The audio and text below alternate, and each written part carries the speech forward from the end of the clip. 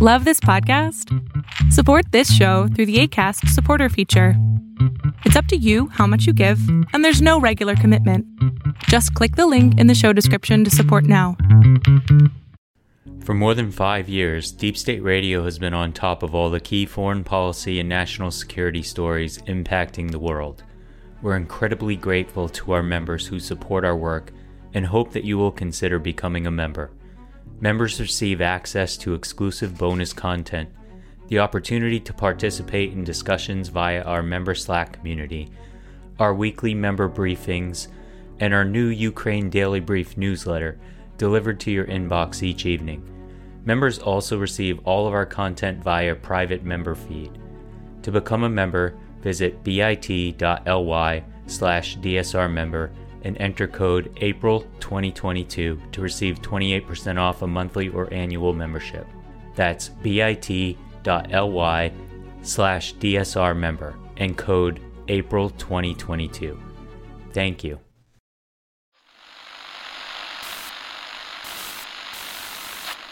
9, 12, 10, 28, 2, 23. This is Deep State Radio, coming to you direct from our super secret studio in the third sub-basement of the Ministry of Snark in Washington, D.C., and from other undisclosed locations across America and around the world. Hello, and welcome to a special edition of the podcast. I'm your host, David Rothkopf, and we are doing what we do every so often, which is when we find a book that is really important, that's really good, that we really think you ought to go out and buy, we get to talk to the authors and give you a sense of the book, and then we'll encourage you again to go out and buy it at the end. This time, we're doing that with our friend, Juliette Kayyem, who's professor in International Security at Harvard's Kennedy School of Government, where she's the faculty chair of the Homeland Security and Security and Global Health Projects, and she's also CEO of GRIP Mobility. How are you today, Juliette? I'm doing fantastic. Thank you for having me this Friday afternoon. I think you're my last thing for the weekend, so I'm very happy for that as well. It's been a long 2 weeks, wonderful but long. Well, I'm not surprised that it's been long. This book is fantastic. I imagine it's the kind of thing that will be highly in demand. The book is called The Devil Never Sleeps: Learning to Live in an Age of Disasters. We certainly are living in an age of disasters. The title echoed, when I was a little kid, we had a woman who would come and babysit for us. And at the end of every time she came and babysat, she said, "I'm going to do now what the devil don't do." And I said, "What's that?" And she said, "Leave." That's the exact title. and so I was raised to believe that the devil never sleeps. The book talks about lessons of disasters and how to prepare for disasters and how we don't prepare for disasters. And I guess the obvious first question is, why this book? Why now? I came to believe that we are thinking about disasters and disaster management all wrong as a society. And so the book is part opening up this window of this profession that I'm a part of to the world. Part of it is, or a huge part of it is history and trying to look at the commonalities amongst centuries of disasters. And the goal was to simply say, in a world in which disasters are not random or rare, we actually need to measure success differently, and we need to learn to fail safer, that we will be judged also on how we do because we can't stop the devil every time. So I describe in the beginning pages of the book, in my world, the world is divided simply into 2 time periods. There's what we call left of boom, which is all the things that you do to try to stop the devil from coming. Then you have the boom, and I'm agnostic, as you know, about the boom. It's not a pandemic book. It's not a cyber book. It's not a hurricane book. It is all of the above, the devil generically, and then right of boom, which is the sort of recovery, response, and resiliency efforts that we maintain. And I really wanted to focus essentially on that moment of the boom, that we always are talking about the past or the future, and what can we learn from centuries of disasters, all the mayhem, all the crises, and distill it into essentially 8 lessons that people could grasp, everyone from the individual to the CEO, and adopt. And so that's the why.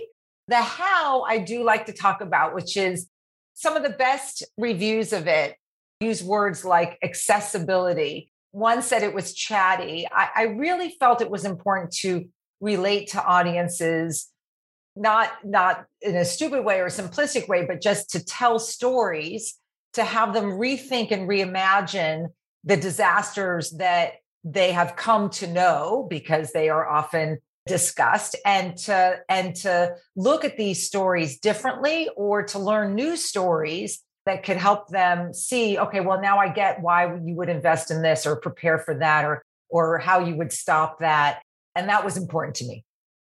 We always tend to look at things with what I call sort of temporal narcissism, which is to say, this moment is the best or the worst of all moments in history. And yet, a case could be made that we live in an age where the character of disasters is somewhat different. We were never on the verge of destroying the planet, but now we can think of at least 2 and possibly 3 ways we could do it. We could do it through climate change. We could do it through global nuclear war. We could conceivably do it through some other form of WMD disaster.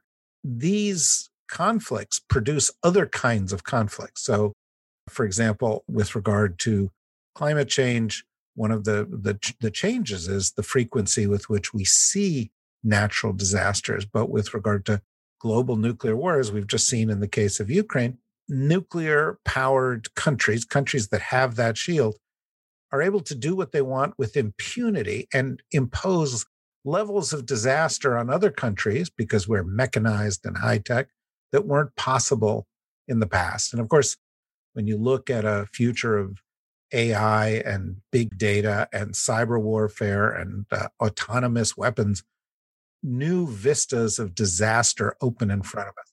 Do you think it's an overstatement to say we're in an especially dangerous moment?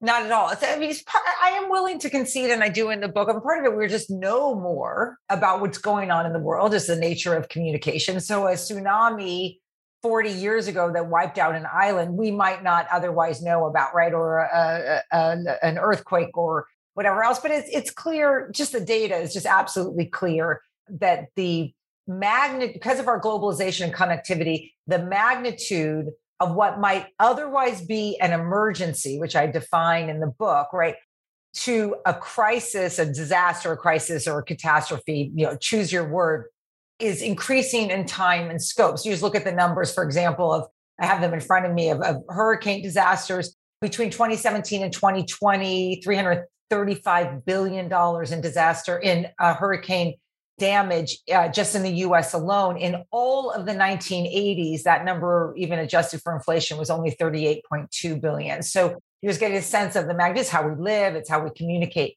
And what I do in the book, and I don't disagree with you, and part of what I take a different role in the book, which is I assume bad things. I hope people can stop them. I like those people, right? And I also hope people can build more resilient and keep us stronger. But there's like a role for like the people who are sort of thinking, okay, right, I can't go back and I can't go forward like right now. And so what I do is really try to get people to put risk calculations to the side. And then what we really want to do is build for high consequence events, ones that are sort of disruptive to our society in ways that are unmanageable unless we are prepared for them. So I talk a lot in the book about something called stupid deaths. And I don't mean to intend the people who die are stupid, but it's just a concept in disaster management, which is the perfect example is hurricanes.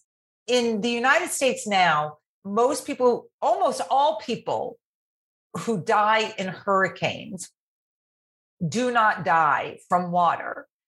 Most hurricane deaths now are related to carbon monoxide poisoning. Then we call them hurricane deaths, but they essentially are the deaths that occur because people don't have access to energy. They put in generators, as generators aren't functioning well, and they die of carbon monoxide poisoning. So that's like that's a death that I can avoid. right? And that's a death that we can stop if we continue to support people in hurricane preparedness, but also recognize now there's these sort of downstream, or what I call the cascading losses. And so thinking about ways in which we can minimize those cascading losses, because those are, any way you count them, they're still deaths. And one of the challenges is, of course, is it's a hard way to talk, because I don't want it to sound like, well, the one or the two or the three that died in the hurricane, that's sort of acceptable, right? That's it.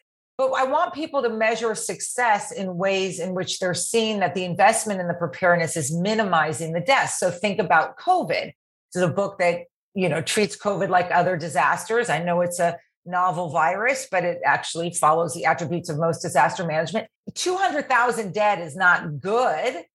But if I compare it to 1 million, which we're about to hit in the United States, then you begin to see, okay, what would my investments have saved us if in January, February, March, we had leadership that took it seriously? So it's a reframing of success essentially on the right side of the boom, to say there are ways to measure failing safer. And I can show you, all these examples in which that is true, in which we're not stopping the harm. The world is still sucks on the right side of the boom, but it sucks less.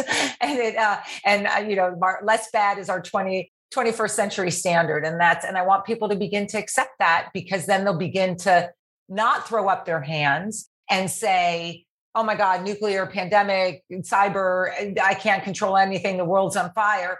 And say, well, actually, I can at least, at least put a little bit of water on that raging flame.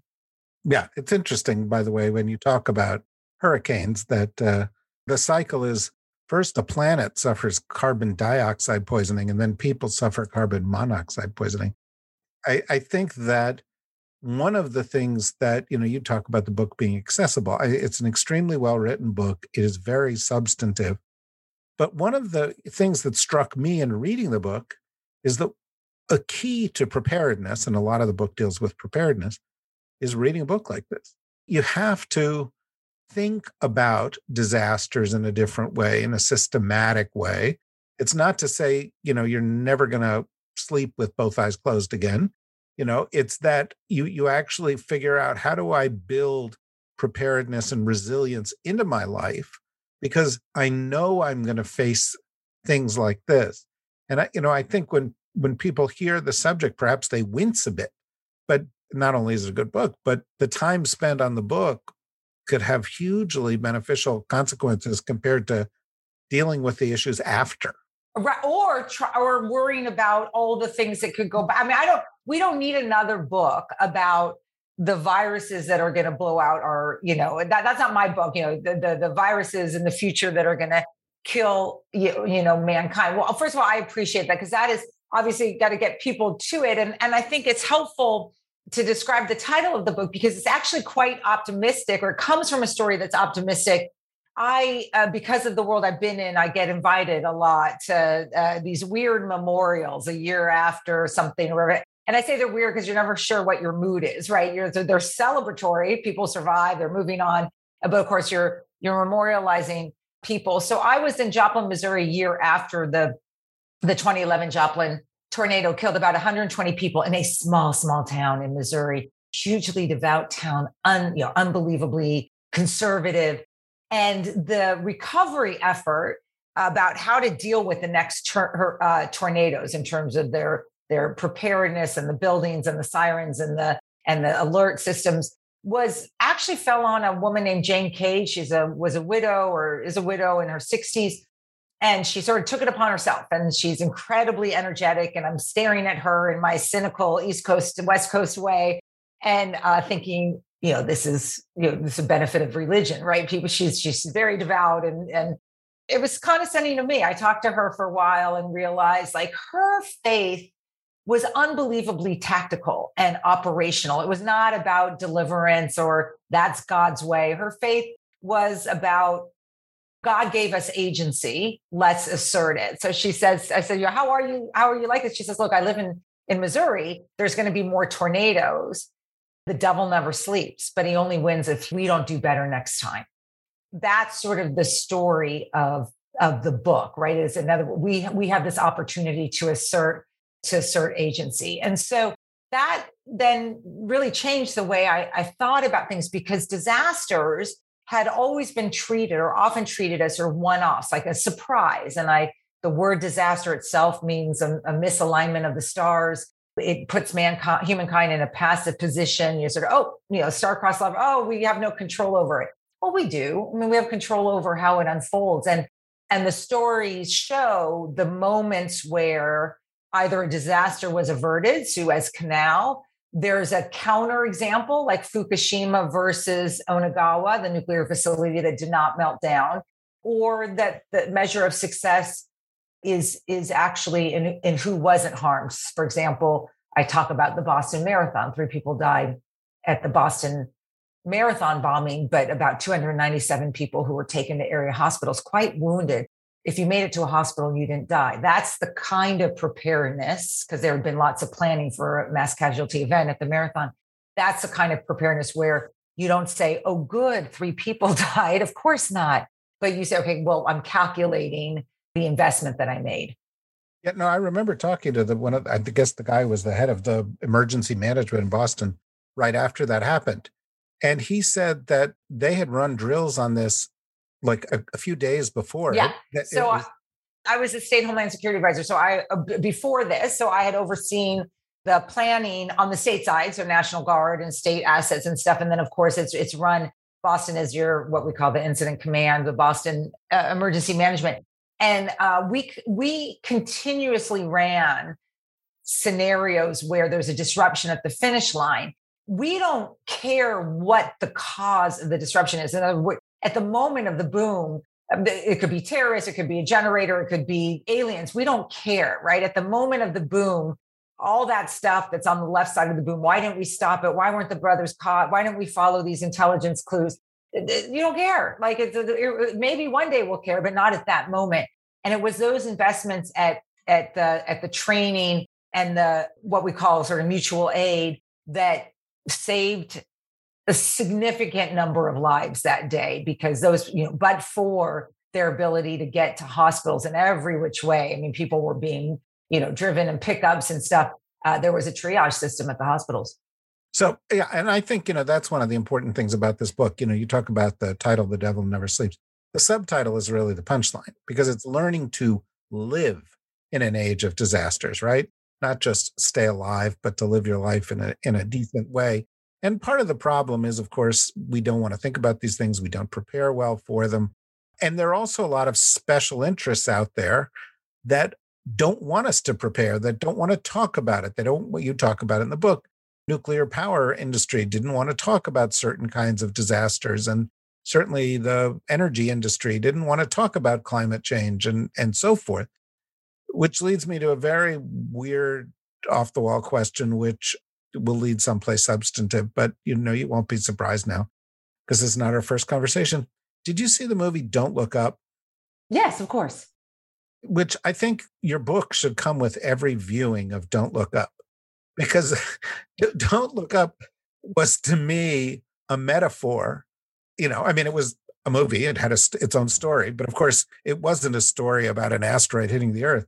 It was a story about climate change. It was a story about COVID. And the punchline of Don't Look Up was actually, people like Ronald Reagan in the 1980s talked to Gorbachev and said, if the Martians invaded, would we team up to fight them? And Gorbachev said, yes.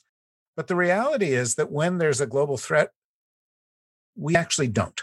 We have not come together to do what is necessary to, rise to the challenge of global threats. And that's something that as I was reading your book, I kept thinking, how do we get policymakers to have the political will to ignore the special interests and to have the foresight to imagine?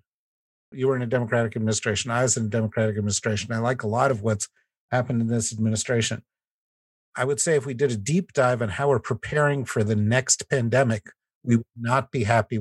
No, I think that's right. And I mean, a couple. So one is what you're describing at the start of your question was something I reflect on, which is called the preparedness paradox, which is one of the challenges of getting ready for disasters is that the more ready you are, the less harm ensues. And therefore, you are accused of overreacting or waste of money. And so the best example of this, of course, was Y2K, that as billions of dollars are being invested in computer systems to make sure that they turn from 1999 to 2000 without disruption. And it was real that they were very concerned that the computers would not hold because it was a successful transition. There were some blips, but because it was a successful transition, people's narrative of Y2K now is a lot of people freaked out when in fact it was that investment. So you're constantly trying to justify yourself. So a world in which you have sort of perpetual preparedness, you're not at perfection. I'm so clear about that.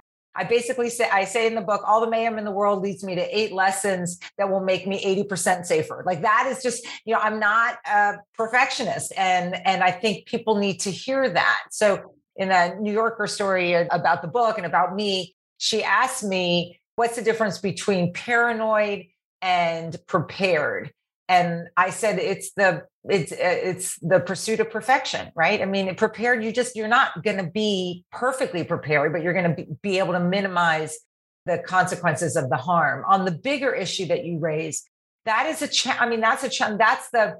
sort of the last chapter of the book, which is, you're in this field for only 5 minutes, and you know that the challenges ahead can't be dealt with home by home, town by town, company by company, that you need a systemic approach. And a little bit of my book, or not a little bit, is in the meanwhile, right? I mean, in other words, in the meanwhile, we can still save people, communities, businesses, finances, health, all that stuff. We still have agency because of the lack of organization and ability to respond. I don't love it. I get it. You follow me on Twitter. I'm pretty realistic about it. I don't love it. My contribution to this is to not tune out because it's not getting fixed, but just to simply say, okay, what can I solve? Yeah.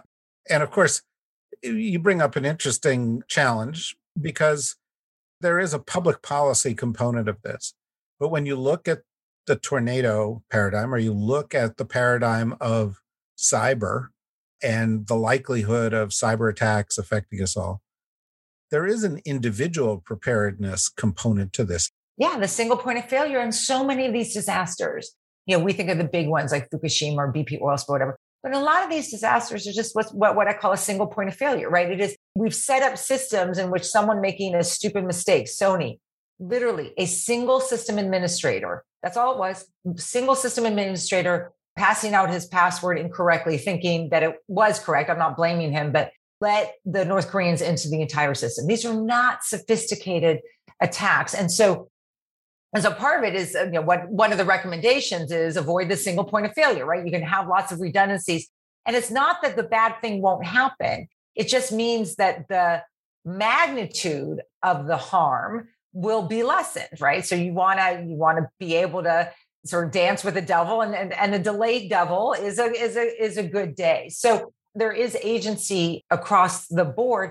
I talk about 9/11, for example, is a perfect example where a single individual who was very nervous after the 1995 attacks on the World Trade Center, Morgan Stanley, I think it's Morgan Stanley, and you'll forgive me if I'm wrong on this, was so paranoid, he got everyone prepared so that when the first tower was hit, he evacuated despite what public authorities were saying, the second tower, and sort of saved the entire company. So the individual sort of being prepared for that.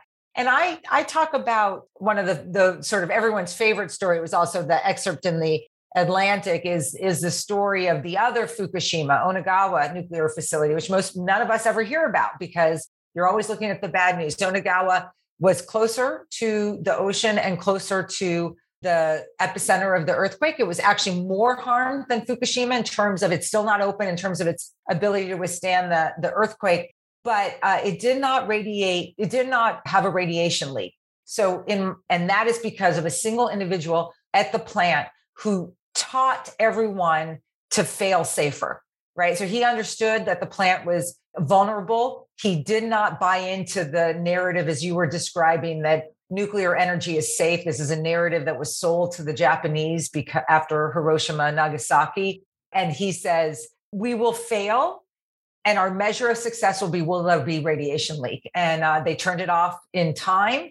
Fukushima had lived in a world in which they thought, well, this is a perfectly safe facility, and did not know how to fail safer, so that they basically just watched the water cascade into the radiation, into the nuclear facility. Yeah. And by the way, one of the things that strikes me, 9/11 offers a good example of this, is that preparation at one level, but not at another level, doesn't necessarily work. I actually have spent a lot of time in my life doing scenario exercises, sort of wargaming. And 2 years before 9/11, did a scenario exercise on the top floor of the World Trade Center with the Naval War College, hosted by a large financial firm, about terrorist attacks on Wall Street. And we discussed these possibilities. And 2 years later, something like 40 people from that financial firm were killed in the attack. They had sat through this. They knew the risks, but the level of preparation was not up to the challenge of the moment. No faulting them, but it does say that, sort of thinking about a risk isn't the same as preparing for a risk. But you got to start with the first chapter is like, get your head around it. I mean, and me, and I'm incredibly, I think people who don't know me think that I must be Miss Gloom and Doom. I'm totally not. Because in a world in which I can assert agency or not, I think you're happier trying to assert some agency over something that is also something that you may not be able to control on an individual basis. So whether as a CEO or as a faculty member or as a mother, these are areas that I can have control over. I say in the book, it is not rocket science. We are not creating a vaccine. We are, this is about communication and fail-safe systems and not having single points of failure, and 8 chapters that will hopefully give you some power over something that would be so easy to feel powerless over, because often we are. I could go on talking about this at great length. It's a fascinating book. There's one story, though, I'd like you to tell before we go, because it sort of lived with me as I read it, because it was sort of a great case study. And that's the town of Paradise in California, and how they sort of ignored literally giant warning signs all around them and created a potential for disaster, and how they're dealing with it now. So I host a series, or had before the pandemic, and we're getting started again, for a digital series for My Radar, which is, people don't know it by name, but it's basically the radar system in all your weather apps.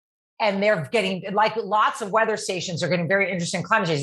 They're not hiding from it, right? This is the future. And so what we wanted to do is go back again to places that had been destroyed. So we went to a bunch of places. Paradise is one of them. And Paradise, of course, was part of the wildland urban interface. It is the WUI, as I learned to say when I did the audiobook, because I didn't know how to say it, which is people desiring to live in the forest. And it was a movement that expanded in particular in the Pacific Northwest. Fast forward, Paradise is one of these communities. It's on a ledge. And the people who live there are, people who wanted to avoid Sacramento. Like, the Sacramento was too fast paced for them.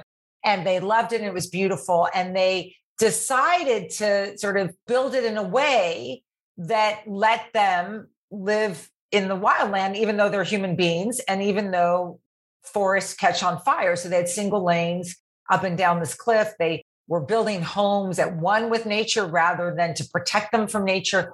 And then they stopped deforesting. And I know that has a lot of people remember when Trump said that about sweeping the forest floor. Actually, there's a lot of people who's quietly said he's not wrong, that the deforesting, the burning of the shrub, and the making sure that trees are far enough apart actually saves lives, because you don't create what's called a fire ladder.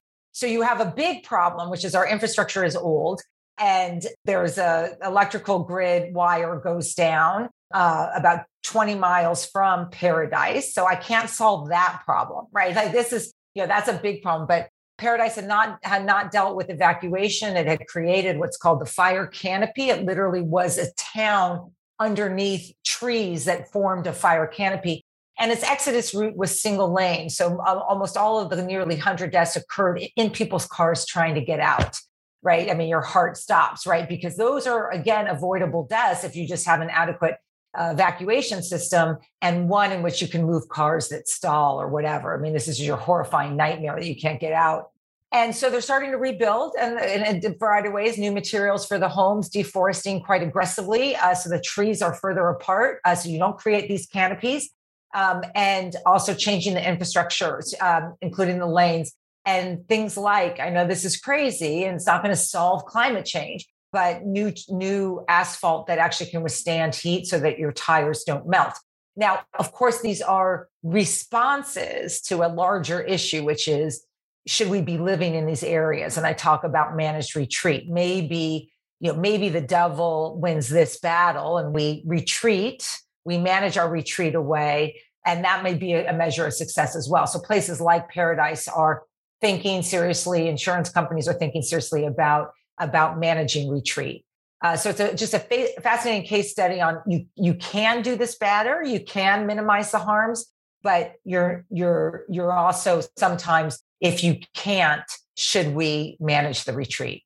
I don't mean to make light of it, but as you were talking about it, my wife, who insists that every night as part of our relaxation exercise, we watch a murder mystery.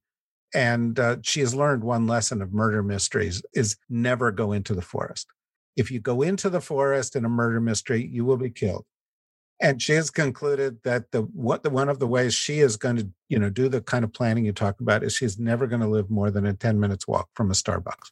Oh yeah, no, that is, or tennis shoes. I say it comes down to tennis shoes. I have tennis shoes wherever I go. Look, I am not a survivor. I want to just be clear here. I am the words prepper do not appear in my book. I am not a survivalist. My husband, the joke in my house is that mom's idea of roughing it is a motel without cable, which is very true. I do not like hiking. I'm not like, I've seen pictures of your wife in the New England winter and I approve. She's like in this like Arctic jumper and no elements will find her. That is me. Right. I am in a dog park in Washington Square Park. Let's be clear. She's not. That's roughing it. That is roughing it. But I will say, I'll end with this funny story about sort of that is true. The prairie that I did some research on sort of of a class of people that are able to be prepared for the pandemic, right? Because we know that the differential of socioeconomic status. What kind of people were most prepared and able to adapt to the pandemic with the least amount of mental, physical, whatever stress? And they were measuring across all sorts of metrics. And there's a longitudinal study of this. And one of the variants or one of the data points that proves to be accurate, which I think is really interesting, which is people, these are not survivalists or preppers, but just people who enjoyed zombie movies or horror flicks as a genre. And the reasoning is that they were not uncomfortable anticipating the unimaginable, but they also knew the lesson of those stories, which is the human beings that asserted agency did not blindly go into the forest and were able to adapt, in particular in the zombie genre, right? Where generations of humans are now encountering zombies. We're in the third or fourth, fifth generation of zombies, that the adaptation actually is the thing that helps you survive. So I always thought that was interesting. Like your ability to imagine the unimaginable actually makes you better. It makes you stronger. It makes you more resilient. So I agree with her about the forest, but still watch those movies. Still watch those movies. No, we every single night. But it does suggest that the metaphor for this book is the Geico commercial where the four kids are running from the killer, and one of them says, "Let's go hide over there behind the chainsaws." Right, exactly. and it's like, no, don't hide. That is exactly right. Don't hide behind the chainsaw. Yeah, it's like the poltergeist. She's telling you not to go into the light. Like, What are you all doing? Like, she's telling you not to go into the light. Exactly. That is so funny. Exactly right. Well, the book is called The Devil Never Sleeps, Learning to Live in an Age of Disasters. We live in an age of disasters. And so books like this are essential. This one is more than accessible. It's compelling. It's smart. It's based on extraordinary experience of Juliette's. And I strongly encourage everybody to go out and get the book and read it. And I thank you, Juliette, for joining us. And hopefully you'll be back again soon. Of course, in my panel role, but I'm so grateful to you. And thank you so much for those kind words. It means that, as you know, when you write books, you're like, by the time you put them out, you're like, what is this? And it's just very grateful about the reception that it's getting. I'm really proud. I personally just like to curl up in the fetal position under my desk until I'll tell you that I'm not a violent person. So who's the person that you want to punch when you're on a book tour? The person who comes up to you and go, what's your next book? And you're like, you know what? That's one. The person I want to punch on the book tour, and I've done 7 or 8 books now, and on every book tour, there's the person who comes up to you and goes, I love the part in the book where blank, and it's the first paragraph. Yes. And it's like, come on. read more than the first paragraph. Exactly. I had a guy the other night say, so what's your next book? And I looked at him, I go, that's like asking a woman who just had a baby, does she want another? Like, we're not discussing this now. Like, ask me what I'm saying. Absolutely. It's no, and they're the corollary for those of you who have friends who are writing books, and I don't recommend it, is people who say, how's the book coming? That's not nice. No. That's no author likes that question. No. It is. Yeah. Can I be helpful, or is there anything you want me to read? Those are good words, can I cook something for you? Yeah, exactly. Anyway, exactly. The Devil Never Sleeps, Learning to Live in an Age of Disasters by Juliette Kayyem. Go get it. And thanks everybody for joining us. We'll be back again soon. And in the interim, take care of yourselves. Bye-bye.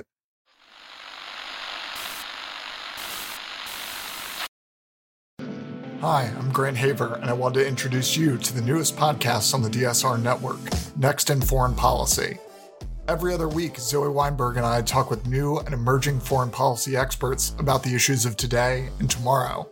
We've covered everything from the war in Ukraine to the impact of pop culture on policy. So if you want to better understand the people and ideas that will be shaping the debate in Washington and around the world for years to come, check us out wherever you find your podcasts.